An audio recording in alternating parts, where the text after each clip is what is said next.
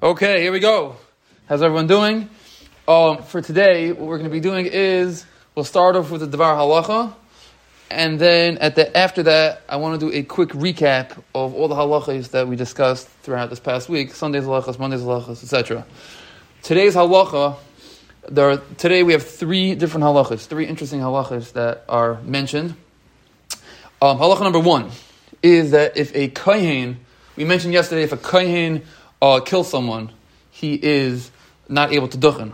So the question is, the Mechaber speaks about what happens if a kohen is a mohel, and unfortunately the kid that he does the meal on passes away.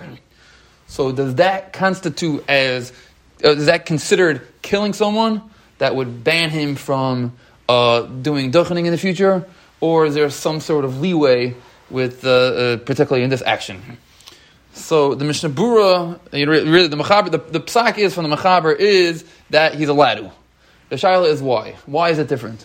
So the Mishnah Berurah speaks out a few different svaras, a few different reasons.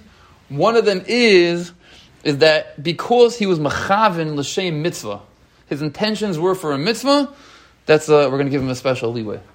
That means it's not like a black and white rule: kill someone, you're not allowed to. The person's alive, no, it's not a problem. It means there are special leeways that we give in certain cases. One of them is if you're mechaven l'shem mitzvah, you had intentions to do a mitzvah, then it is not going to be a problem. So if a kohen's a male kills one, unfortunately one of the children that he is doing the milah on, he still could duchen. That is halacha number one. Halacha number two, the Mechaber speaks out that a mummer la'avodah zarah, he cannot duchen. So the question is, what exactly a mummer la'avodah zarah is? That's a discussion for itself.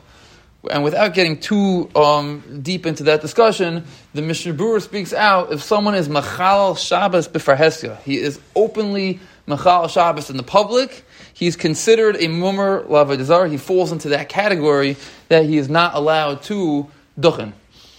So Rabbi Yashiv speaks out something very interesting. He says that your average Fraya Yid today is not going to be considered a murmur l'avodah zarah. They're Machal Shabbos for Hesia. You know what's going on. So he says is because they're considered tinik shenishpa.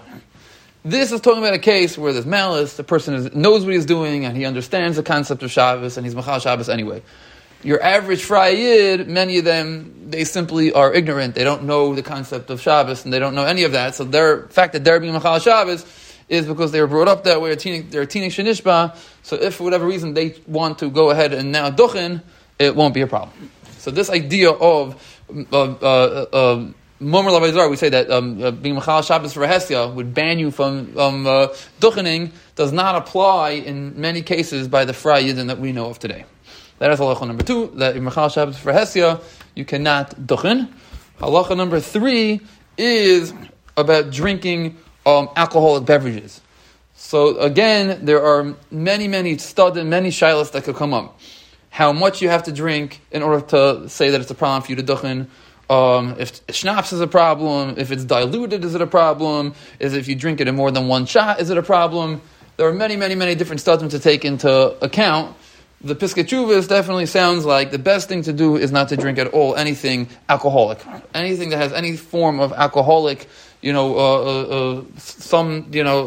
you could get intoxicated from, is best to avoid all of it before duchening.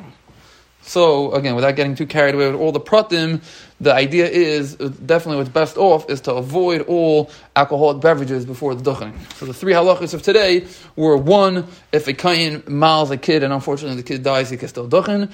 Number two, machal Shabbos b'far hesia openly is going to be a problem, unless he is someone that is just ignorant and just he was brought up that way without knowing the concept of Shabbos. And number three is it's best off to avoid all forms of drinking alcoholic beverages before you duchen. Now, as I mentioned, I just want to spend a moment or two just recapping all the week's halachas. It should not take too long. Sunday we said that when someone duchens, you should not stand behind the kahanim unless you are in einus. You have no choice. And that was halacha number one we said on Sunday. That as long as you're in front of the kahanim, you're good to go. Behind, you should not, unless you're in einus. Number two is that a minion of kahanim, they all duchen. On Monday, we said that you shouldn't say anything during the duchening, even psukim.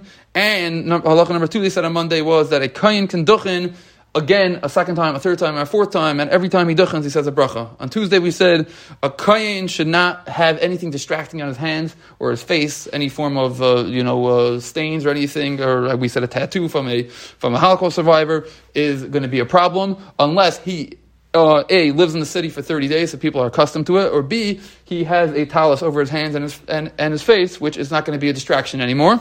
And we said if the crowd was covering their heads with the talisim, but the kahanim are not, that's not good enough. That's what we said on Tuesday.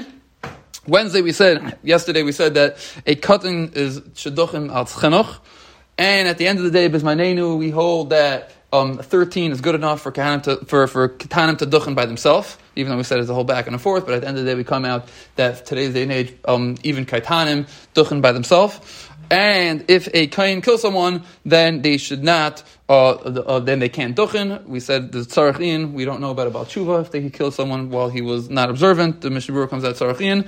And Rav Moshe discusses a soldier.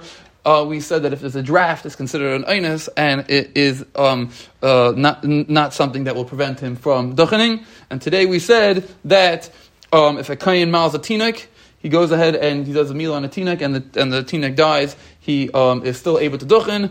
And if someone is machal Shabbos for a hesya, he's not able to duchen unless he is ignorant or completely assimilate, totally not observant and not without any malice or any of that. And the third thing is he should try to avoid all drinking alcoholic beverages before the duchening. That was today's halachas. Rabbi Isai, have a awesome Shabbos. We'll see you all next week. I am looking forward. Have a good one. All the best.